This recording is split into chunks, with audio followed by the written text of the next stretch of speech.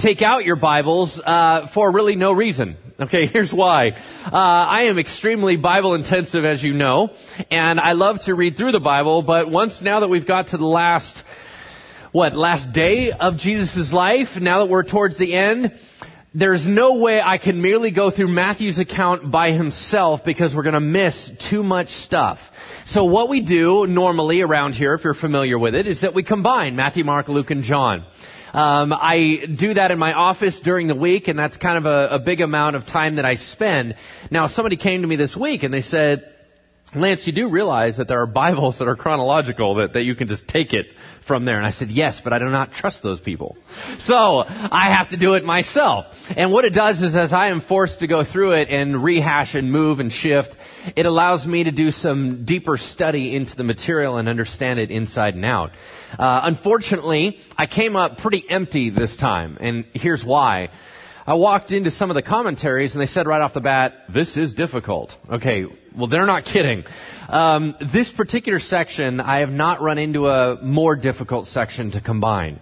Reason why is that if you read Matthew, Mark, and Luke, the synoptic Gospels, everything seems to go swimmingly. Everything is excellent. They all agree. Then John ruins it, is really what happens. John's account jumps in there, and it seems to throw a wrench into everything because he has a totally different order of how it happened. So normally you would say, well, just go with the other guys. Problem is, John has the most lengthy, the most detailed, and the most nailed down account out of all of them, but it throws everything around. So, when I got done with all my analysis, as a matter of fact, at 12:30 a.m. last night, I could not feel less confident about what I came to. So, here's the main issues that are in front of us. Basically, when Jesus goes through his trials, he goes through two major trials, a Jewish trial and a Roman trial. The order of those events, when did Peter deny Christ? When did Judas kill himself? These major events, you're not quite sure where they're placed. So the events that I'm going to lay out to you tonight, I do with a lot of humility and say, you know what? This is my best analysis that I got for you. Am I wrong in certain areas? I bet you I am. However, I haven't found any commentaries that have it nailed down really good either. So everybody's kind of having a hard time with this one. The bottom line that we need to remember is that Jesus was on trial, that Jesus did get beaten for us. Jesus did things that were extraordinary in his love for us, and he passionately loves us. We need to know all of those things. What order they're in ultimately is not going to matter, but I'm pretty focused on trying to get it right. But it only bugs me when I make it academic. When I make it about the heart, it really doesn't matter that much if one event happened before another.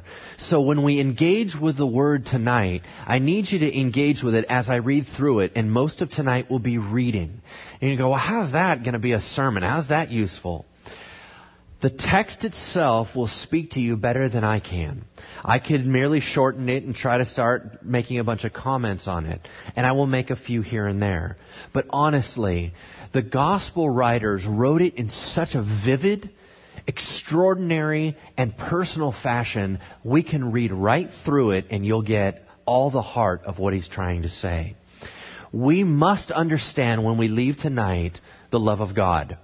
If we do not, we've missed everything. In order to make it come alive and make it even more personal, I have a fill in the blank in front of you on your sheet because I want you to keep one concept in mind as we read through the text. And the fill in the blanks are these.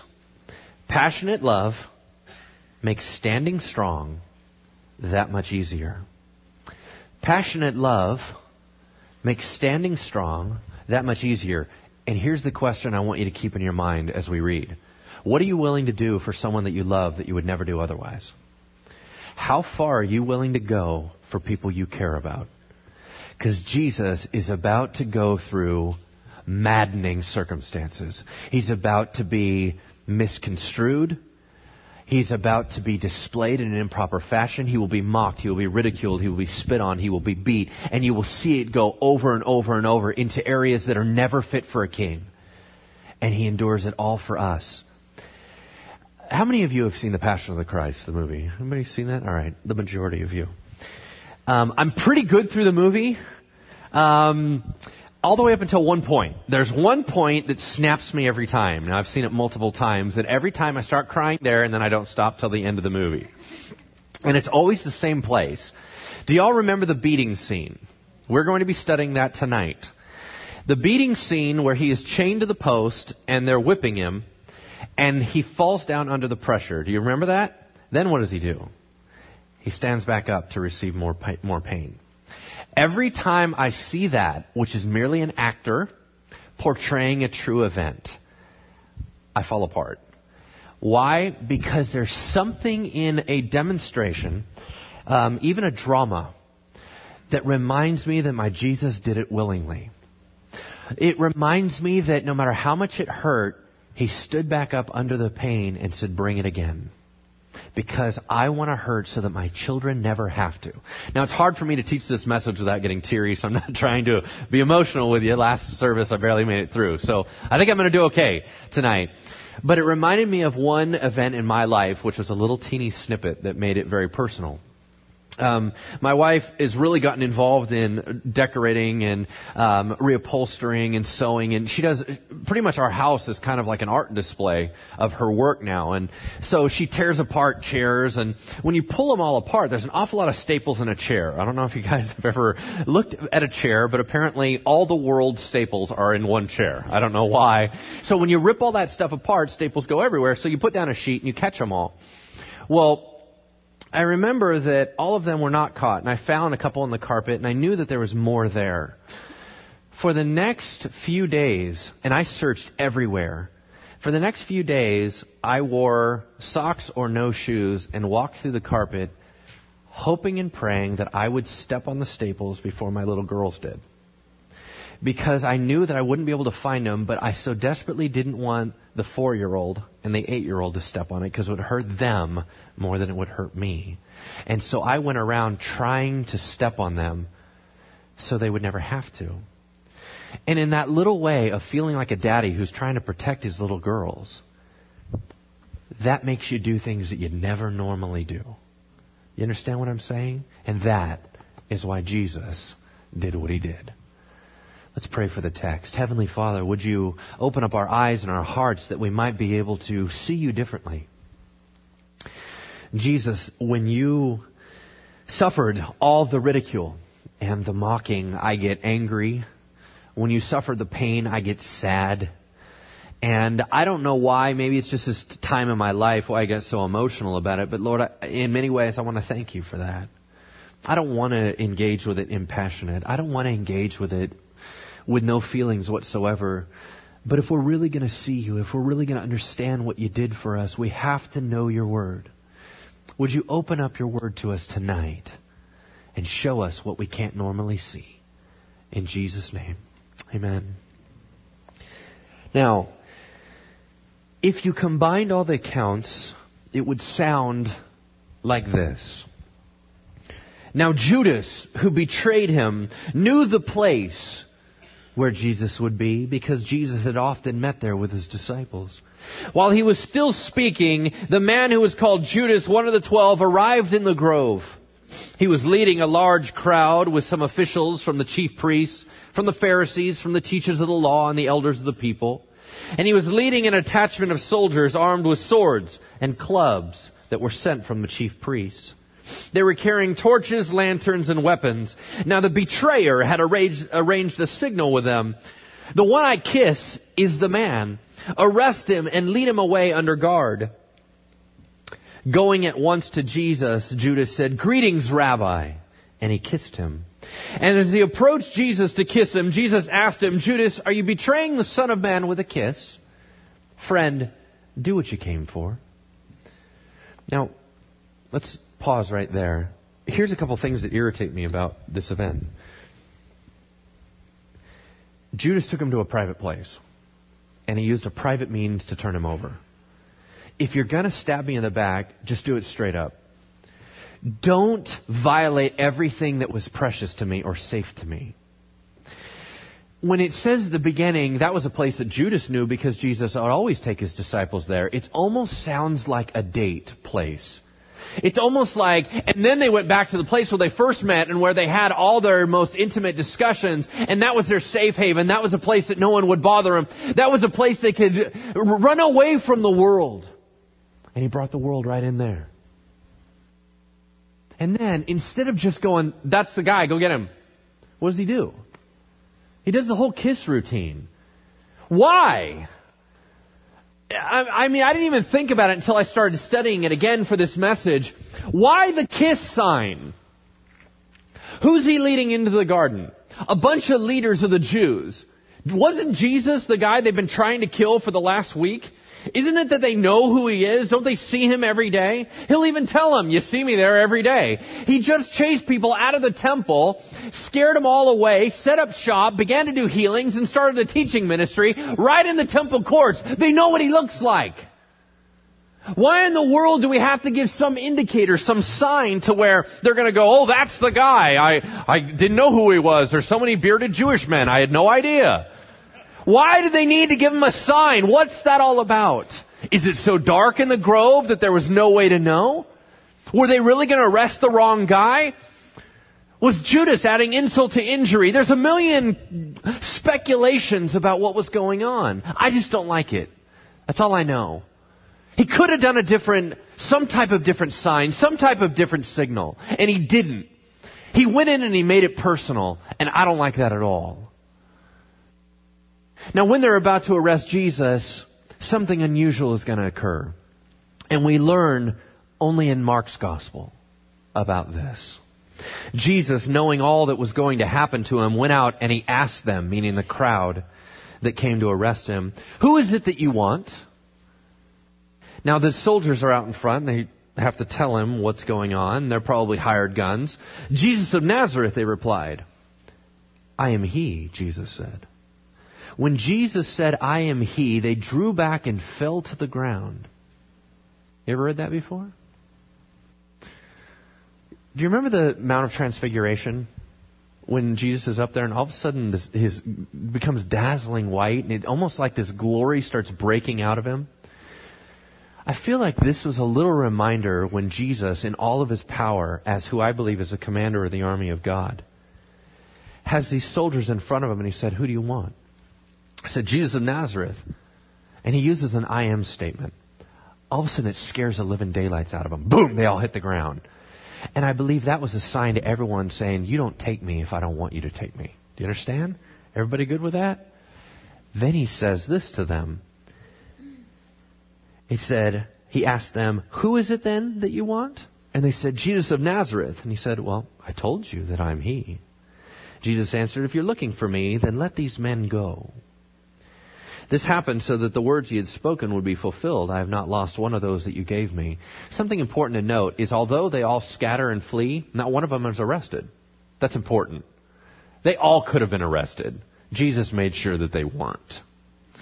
Then the men stepped forward and seized Jesus and arrested him. And when the followers, meaning the disciples, saw what was going to happen, they said, Lord, should we strike with our swords? Now, they're pretty tense, right? Everybody's riled up. They want to fight these guys. You're not going to take my man away, right? The problem is how many swords do they have? Anybody remember from last week? 2. What are you going to do, man? It's like 2 guys, the guys with swords are yelling, right? Shall we draw our swords? And the other guys are like, I don't have a sword. I'd rather just talk. Can we just kind of talk it out? That would be awesome. Okay, because they don't have anything, right? So sure enough, who usually is the loudmouth that's yelling everything out? Well, that's always Peter, so you find out it is him yelling. With that, one of Jesus' companions standing near, Simon Peter, reached for his sword, drew it, struck the servant of the high priest, cutting off his right ear. The servant's name was Malchus. Now, was he aiming for his ear? No, he was aiming to lop off his head. That was the whole point. He's not like on an ear mission. He is there to kill this guy. Well, the guy ducked out of the way. He got an ear. Now, Peter, this is craziness. Peter, remember he told him, I will die for you. Well, right now, he's in maximum fighting mode. So he is literally going to put his life on the line. And he comes in swinging and just starts hacking away. Well, but Jesus commanded Peter, no more of this. Put your sword back in its place, for all who draw the sword will die by the sword. Shall I not drink the cup the Father has given me? Now, that is a massive rebuke to Peter. Why? Because do you remember the last time Peter tried to get in the way and stop this process? What did Jesus call him? Satan. He said, Peter, are you doing it again? Is that what you're doing? You're going to shut me down and stop this process? You think you really want to do that? Because I don't think you want to do that. We've already had this discussion, boy. Get out of my way. Listen to the next phrase. Do you not think I cannot call on my Father, and He will at once put at my disposal more than 12 legions of angels? Anybody know how many a legion is? 6,000. What's 6,000 times 12? 72,000 angels. He said, what, you don't think that I can have the army of God behind me immediately? You really think that I'm getting arrested because I can't defend myself? It's never been about what I can't do or what I can do. It's been about what I want to do. Peter, put your sword away. You know how this goes. But how would it be that the Scriptures be fulfilled that it must say that it must happen this way? He touched the man's ear and he healed him. Now that's only found in Luke. What does Luke do for a living?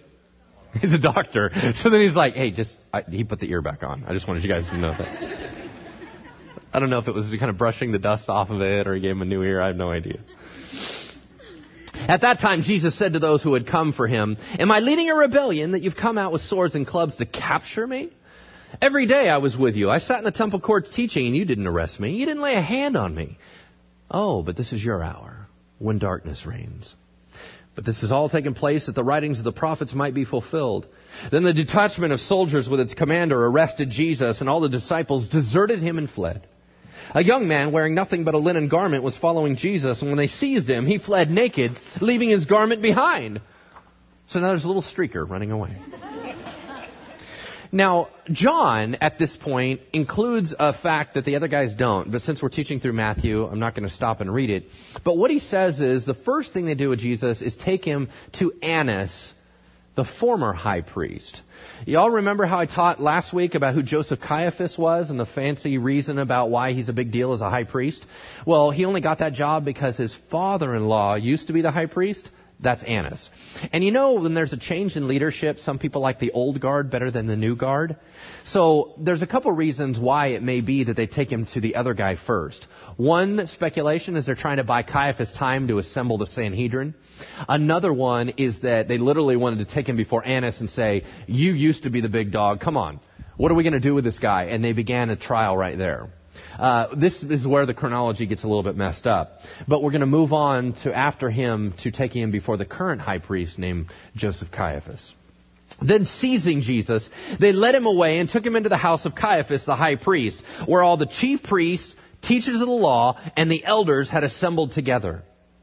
But Peter followed him at a distance right up into the courtyard of the high priest. He entered, and when the guards had kindled a fire in the middle of the courtyard and had sat down together, Peter sat down with them to see the outcome and warmed himself at the fire. Stop. Who's he sitting next to? The guards. He just tried to hack off one of their ears. This is a bold man. He is still following through. Now, he may have been embarrassed that he fled in the garden, but now he's following Jesus. We find out from the account that 2 disciples followed Jesus. Most scholars believe that it was not only Peter, but also John. So those 2 guys are following Jesus along. Now, I will tell you this. They're risking their lives. You don't just hang out by all the guys that you just were ready to fight with. So Peter, as much as we think of him for his denials, we need to think about him for his bravery. The only reason he denied Christ is because he kept sticking around Christ when everyone else was gone. Peter is trying to put into practice this great courage. Now he's going to realize he's not as tough as he thinks he is, but he's going to try. And so here he is, standing just outside of where Jesus is on trial. It says, the chief priests and the whole Sanhedrin were looking for false evidence against Jesus so they could put him to death. Who is the Sanhedrin? They are a special council of Jewish big dogs. It's basically a little sprinkling from all the different groups that everyone respected. They were a core of 71 members, and they were the Supreme Court of the Jews. When something had to be decided that was of massive importance, they had to assemble. What was different about that was they had tight rules on what they were and were not allowed to do. They made their own rules. And the rules were any important trials or any trials at all must be handled in the daytime. What time is it? It's nighttime. They violated that rule. If there's any type of capital offense case, they have to hold it in public. They cannot hold it in private. Where are they at right now? They're in private. You will go through all their rules, and they violate all their rules because they're so angry at Jesus, and they just want to get rid of him.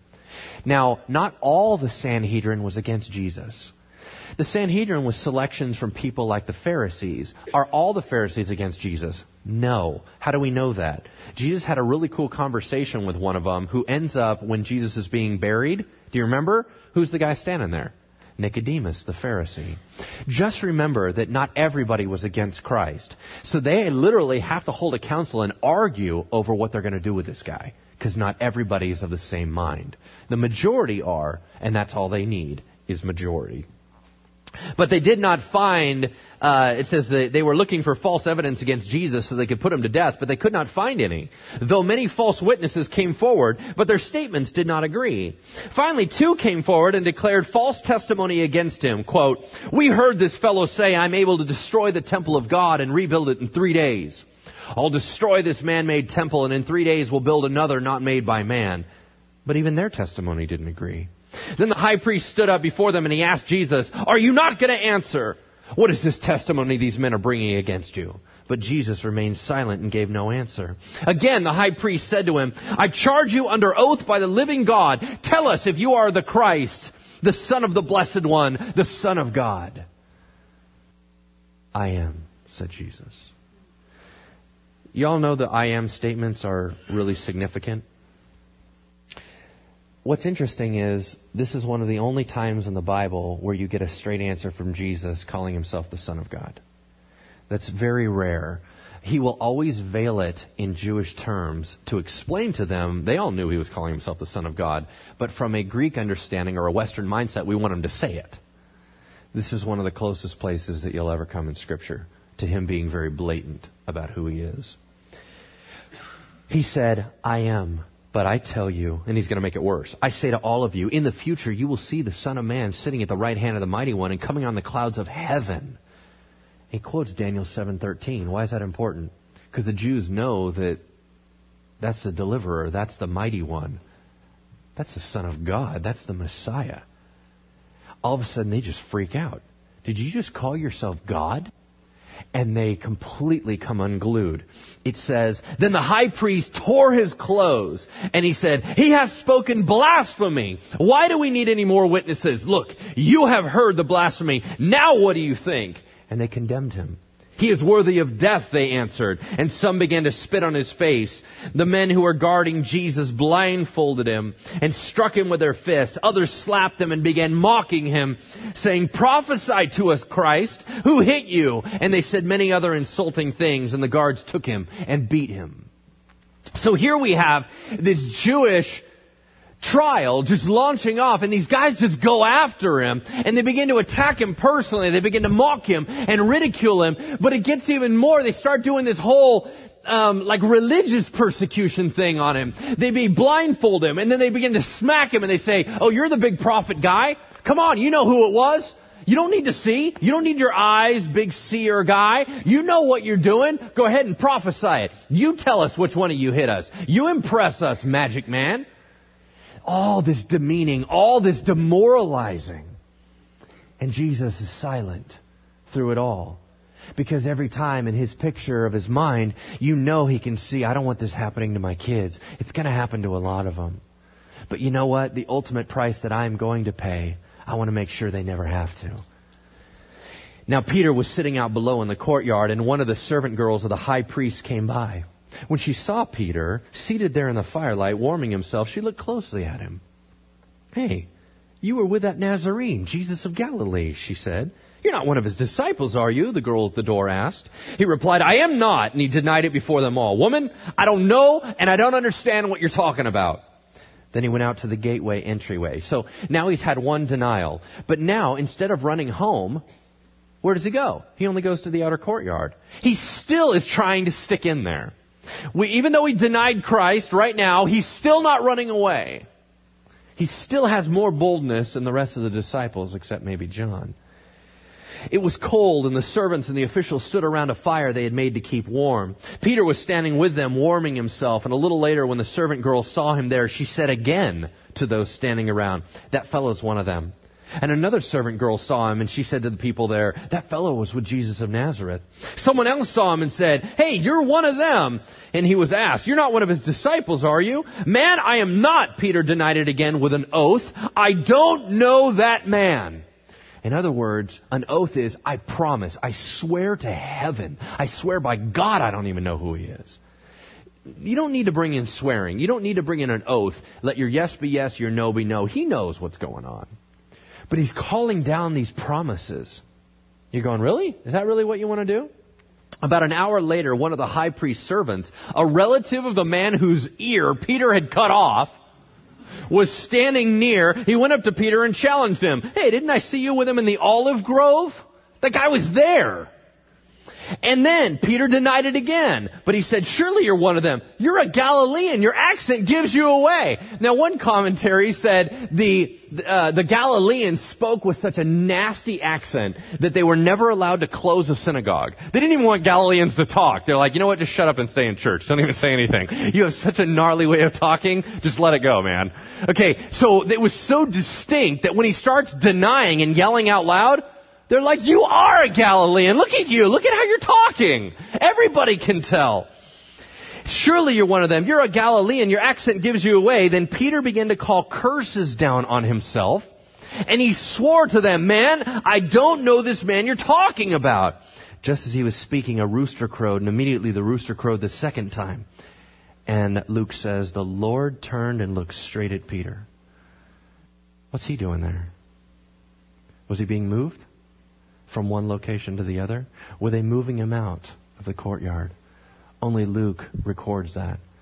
Peter's screaming, calling down curses, and he looks over. The rooster crows, and Jesus turns and looks at him. What are you doing? After being beaten and demoralized by the Jewish people, now his buddy is screaming in the courtyard about how he doesn't even know him. Peter remembered the word Jesus the Lord had spoken to him, saying, "Before the rooster crows twice today, you'll disown me 3 times. And he went outside, broke down, and wept bitterly. Very early in the morning at daybreak, the council of all the chief priests, the elders of the people, the teachers of the law, and the whole Sanhedrin met together again. And Jesus was led before them. "If you are the Christ," they said, "tell us." Jesus answered, "If I tell you, you won't believe me. If I asked you, you wouldn't answer. But from now on, the Son of Man will be seated at the right hand of the mighty God." They all asked, "So you are the Son of God?" He replied, "You are right in saying that I am." Then they said, "We don't need any more testimony. We've heard it from his own lips." And they came to a decision to put Jesus to death. Why did they have a second council? They already decided this stuff last night. Why did they have a second council? To make sure to check off that box. We were out in public. It was during the daytime. And we did everything we were supposed to do. I don't want a technicality getting this guy off. Everybody clear? Everybody in on the same story? Good. We condemned him today. Leave it alone. Then the whole assembly rose. They bound Jesus, led him away, and handed him over to Pilate, the governor. Then the Jews led Jesus from Caiaphas to the palace of the Roman governor, but by now it was early morning, and to avoid ceremonial uncleanness, the Jews didn't enter the palace. They wanted to be able to eat the Passover. I hate that. While these guys are killing the Son of God, they're worried about their religiosity. "Oh, I got to be clean. I can't be ceremonially unclean. I got church today." Really? What are you doing? So Pilate had to come out of the palace, and he asked them, "What charges are you bringing against this man?" "Well, if he weren't a criminal," they replied, "we wouldn't have handed him over to you." Pilate said, "Take him yourselves. Judge him by your own law." "But we have no right to execute anyone," the Jews objected. Now this happened so that the words Jesus had spoken, indicating the kind of death he was going to die, would be fulfilled. What's the problem? Remember I told you last week there's a rule when you're reading the Gospels and the New Testament. Who's in charge? Rome. They're always in charge. The Jews do not have the right to do whatever they want. And capital murder killing, or capital murder charge, or following the law to that degree was not up to them. They were not allowed to do that. The only time they were allowed to do that was in an act of passion, like with Stephen when they stoned him and he was the first Christian martyr. That would be passed over. In this case, because Jesus was such a public figure, they didn't have the right. Rome would have came down and crushed him. They have no right to kill this man. They have to get Rome in on it. But it's a Jewish matter. So how are they going to do that? Well, you'll find out they have to lie. Meanwhile, Judas, who had betrayed him, saw that Jesus was condemned. He was seized with remorse and returned the 30 silver coins to the chief priests and the elders. I have sinned, he said, for I have betrayed innocent blood. What's that to us? They replied. That's your responsibility. So Judas threw the money into the temple and left. Then he went away and he hanged himself. The chief priests picked up the coins and said it's against the law to put this into the treasury since it's blood money. So they decided to use the money to buy the potter's field as a burial place for foreigners. That's why it has been called the field of blood to this day. Then what was spoken by Jeremiah the prophet was fulfilled. Quote, they took the 30 silver coins, the price set on him by the people of Israel, and they used them to buy the potter's field as the Lord commanded me. End quote. Two interesting things about that. Number one, what was going on in Judas' mind? Here this guy all of a sudden is seized with remorse. Obviously, it was not a remorse that led to repentance. Peter's going to go one direction. Judas is going to go the opposite direction. But here you have this guy seized with such remorse, he throws the money back into the temple. That is not. There's two words for temple. One of them is the outer courts. The other one is the inner courts. He ran all the way through the court of the Gentiles, through the court of the women, all the way up, and he was trying to run in towards the area where the priests go, and that's where he stopped. And he has to talk with them, and he says, I have a problem. They said, I don't care what your problem is. So he throws the money into the inner side of the temple where the priests go. They had to pick it up from there. The second interesting thing is the quote. What was the quote? Where is it from? Anybody remember what I just said? It's from the book of Jeremiah, he says. The problem is, it's not from the book of Jeremiah. It's from the book of Zechariah. Well, is Matthew wrong? Why in the world would he just quote the wrong book? And I literally read one commentary, and it says, clearly Matthew is recalling from memory because he's wrong. I was like, excuse me? What did you just say? Yeah, Matthew, the really bright guy that's writing down all the gospel and can remember everything Jesus said, now suddenly can't remember what book of the Bible he's trying to quote. There's two reasons you can pick either one, because they both build on each other. Number one, not only is it a quote from the book of Zechariah primarily, but it has a few words that were also specific to Jeremiah, so you can say he was quoting two prophets and only quoted the bigger dog. Or, a lot of times what was common in that day was that they would cite the major prophet, Jeremiah, as citing all the prophets. So whenever a prophet spoke, they would always just say Jeremiah said it, because he was the overarching big dog for the prophets of that time. But the reason why I mention that is a lot of you would look through the Bible and you go, wait a second, that's not where it comes from. Oh my gosh, the Bible has holes in it. Oh, blah, blah, blah, blah, blah. No, it doesn't. Move on. It says this. It says, meanwhile, Pilate the governor then went back inside the palace, summoned Jesus, and he asked him, are you the king of the Jews? Jesus said, is that your idea, or did someone tell you about me? What, am I a Jew? Pilate replied. It's your people and your chief priests who handed you over to me. What did you do? Jesus said, my kingdom's not of this world. If it were, my servants would fight to prevent my arrest by the Jews. But now my kingdom is from another place. So you're a king then, said Pilate.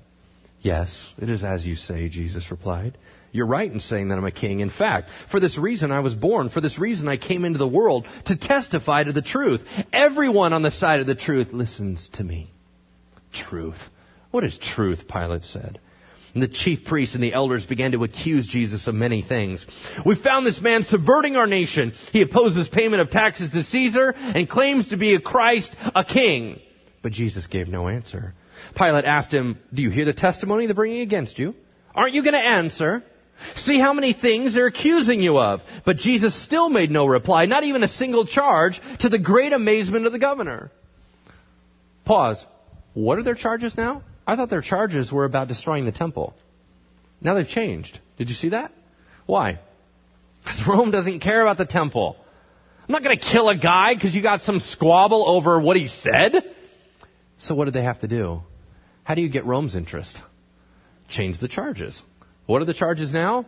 He denies paying taxes. Anybody remember a story where he actually said to pay taxes? Interesting. Complete fabrication and lie. Then what's their other challenge? He's trying to subvert Rome. He's claiming to be a king. That's a violation against Caesar. You don't mess with Caesar, right?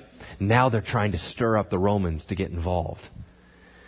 Then Pilate announced to the chief priests and the crowd, I find no basis for charge against this man.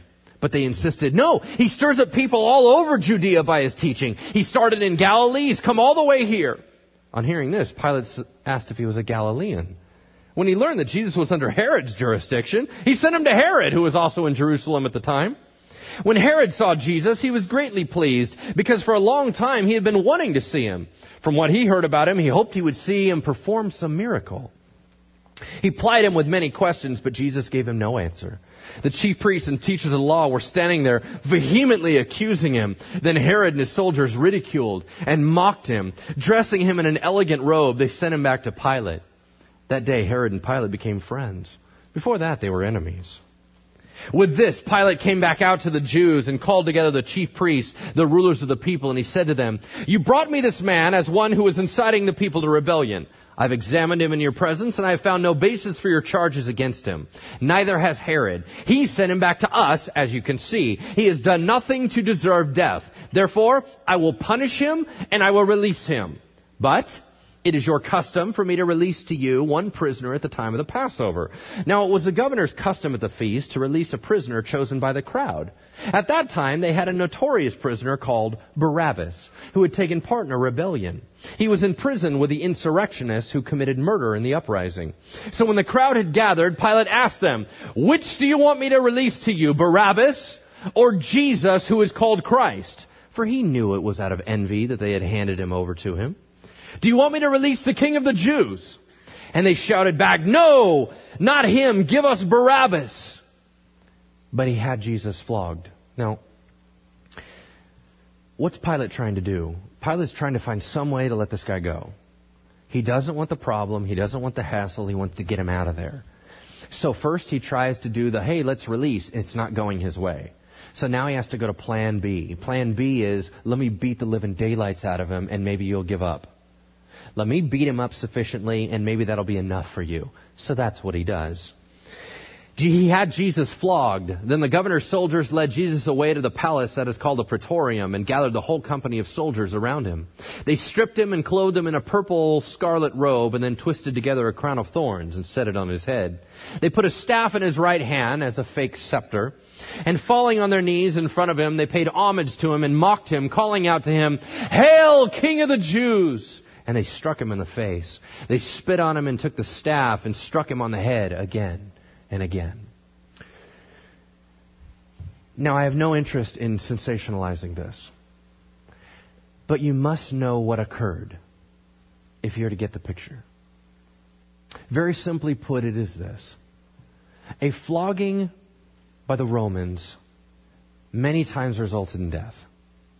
So much so that they had to have extreme rules on how you could beat someone and still remain alive. What the Romans tried to do is perfect the art of torture.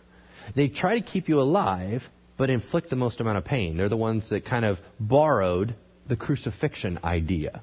The crucifixion idea didn't actually originate with the Romans. They borrowed it from someone else. But they maximized pain. So what they did is they would do the flogging. Now, once again, if you go back to the Passion of the Christ, they would chain you to something to keep your hands out of the way. They chain you to the thing, and then you have to have your back exposed. Then they would bring in the guy, and he had what they had called was the cat of nine tails, if you are familiar with that. It's merely a wooden handle, a short wooden handle, with leather straps. The leather straps were embedded with pieces of bone, rock, what many considered glass at that time, but they would just embed little pieces of metal. And that was all for a purpose. It wasn't for show. The point is if the man is stretched out in front of you, the idea is to bring it down, and you have to be pretty good at it. And what happens is it locks onto your back. The little embedded pieces are supposed to stick. That's the whole point of it. Once it sticks, you're supposed to pull down and away because it then tears the skin across. Now, the reason why that was specific is it was prophetic. Why? In Isaiah, it says, by his stripes we are healed.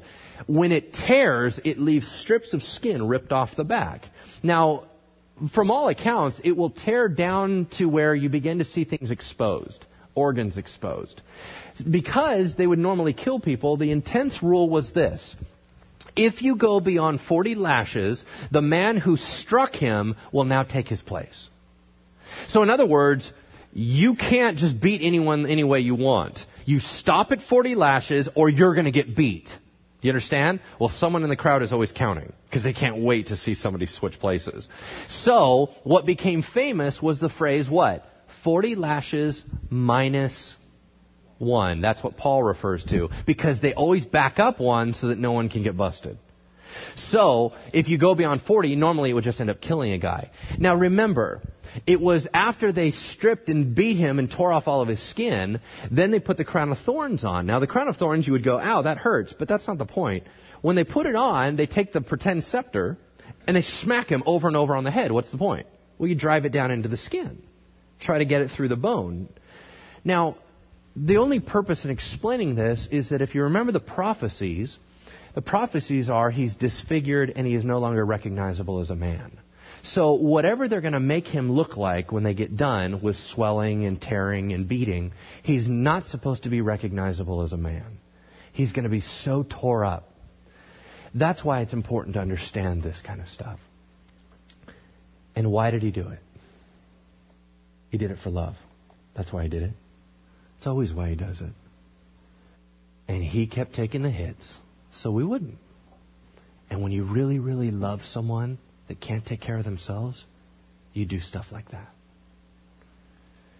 It says this: once more Pilate came out and said to the Jews, "Look, I'm bringing him out to you to let you know that I find no basis for a charge against him." But the chief priests and the elders persuaded the crowd to ask for Barabbas and to have Jesus executed. "So which of the two do you want me to release to you?" asked the governor. "Barabbas," they answered. "Well, then what should I do with Jesus, who is called Christ, the one you call the King of the Jews?" Pilate asked.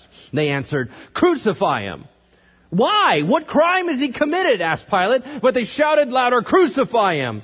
Wanting to release Jesus, Pilate appealed to them again. But they kept shouting, "Crucify him! Crucify him!" When Jesus came out wearing the crown of thorns and the purple robe, Pilate said to him, "Here is the man." As soon as the chief priests and their officials saw him, they shouted with one voice, "Away with this man! Release Barabbas to us! Crucify! Crucify!" But Pilate answered, "I have found in him no grounds for the death penalty. You take him and crucify him. As for me, I find no basis for a charge against him." The Jews insisted, "We have a law, and according to that law, he must die because he claimed to be the Son of God." Let me explain something to you. When I hear people challenge and say that Jesus never claimed to be God, when I hear challenges that Jesus is just some nice, good teacher guy, it makes me sick to my stomach. Jesus is the Son of God, and he was killed because everyone knew he was claiming to be the Son of God. There is no ambiguity. There is nothing for any other avenue of guessing. He claimed to be the Son of God. Every Jew knew it, and they killed him for it. And so if you want to look at Jesus, you do not make him out to be whatever you want him to be. He is the Son of God. And either he's a liar or he's who he said he was. But we must engage with it and allow him to be nothing else but what he claimed to be.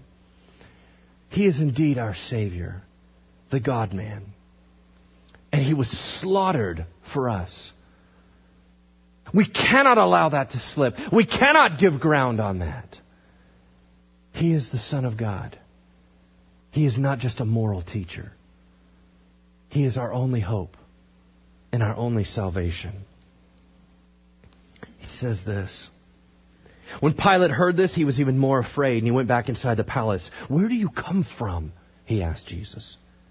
But Jesus gave him no answer. "Do you refuse to speak to me?" Pilate said. "Don't you realize I have the power to free you or to crucify you?" And Jesus said, "You'd have no power over me if it wasn't given to you from above. Therefore, the one who handed me over to you is guilty of a greater sin." From then on, Pilate tried to set Jesus free, but the Jews kept shouting, "If you let this man go, you are no friend of Caesar. Anyone who claims to be a king opposes Caesar." When Pilate heard this, he brought Jesus out and sat down at the judge's seat in a place known as the Stone Pavement, which in Aramaic is Gabbatha. It was the day of preparation of Passover week, about the 6th hour. While Pilate was sitting on the judge's seat, his wife sent him a message. Don't have anything to do with that innocent man. I've suffered a great deal today in a dream because of him. For a third time he spoke to the Jews. Here is your king, Pilate said. But they shouted, take him away and crucify him. What, shall I crucify your king? Pilate asked. We have no king but Caesar, the chief priests answered. With loud shouts they insistently demanded that he be crucified. And their shouts prevailed. Finally, when Pilate saw that he was getting nowhere, but that instead an uproar was starting, Pilate decided to grant their demand. He took water and he washed his hands in front of the crowd. I am innocent of this man's blood, he said. It is your responsibility. And all the people answered, let this blood be on us and on our children. And he released Barabbas, the man who had been thrown into prison for insurrection and murder, the one they asked for, and surrendered Jesus to their will. When they had mocked him, they took off the purple robe and put his own clothes on him. Pilate handed him over to be crucified. So the soldiers took charge of Jesus, and they led him out to crucify him. In my life, I have a couple triggers. Pet peeves, things I don't deal well with. And one of them is being misunderstood. I get so angry and frustrated, like a little kid, if people say things about me that aren't true and I can't defend myself. Because the more I try to tell them it's not like that, the more it sounds like I'm trying to justify myself. I cannot imagine the frustration. Even though Jesus knew what he was doing, even though Jesus set it in motion, even though Jesus went willingly, the maddening aspects of everyone thinking you're something that you're not. With the people, the Jewish people that you love so desperately, screaming in unison for your death. Because you're the bad guy. No matter how much you healed them, no matter how much you loved them, no matter how much you went to bat for them, no matter how much you taught them, no matter how much you explained to them, no matter how much you laughed with them and cried with them, they want your head. They won't listen to reason.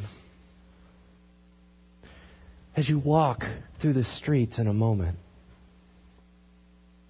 people shield their children's eyes because they don't even want them looking at you. You're going to hang there naked, humiliated, disgusting, and everybody thinks you're something that you're not. Sure, later on we have churches full of Christians, but that day there were very few. Why would he do that? Because he can't handle us hurting. That's why. I mean, that's why he does it, right? I mean, what will you do? Right? What are you going to do for your kids? Right? That day comes down. You going to die for your kids? He did. I would hope I'm that kind of dad. I don't know about dying for people I don't even like. I don't know about dying for my enemies. I don't know about getting nails while I'm still praying for forgiveness and interceding for the people that are hurting me. I don't know that. I'm not that cool. I haven't matured that far, right? But he did. Every time. And he stood up under more ridicule and more pain to love you. That's got to mean something. What, has he got to do it all over again for every one of us? So we now feel it? So we now own it? Has he got to go get beaten in the 21st century? Is that what he has to do? Just to get the respect that he deserves? Just to get the love that's supposed to come his way? Or is one time of dying sufficient?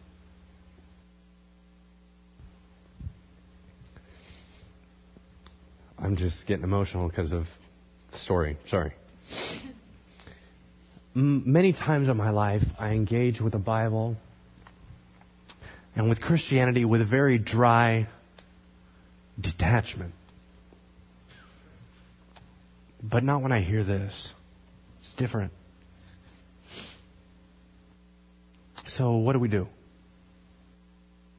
we love Him more? We're supposed to. Let's pray.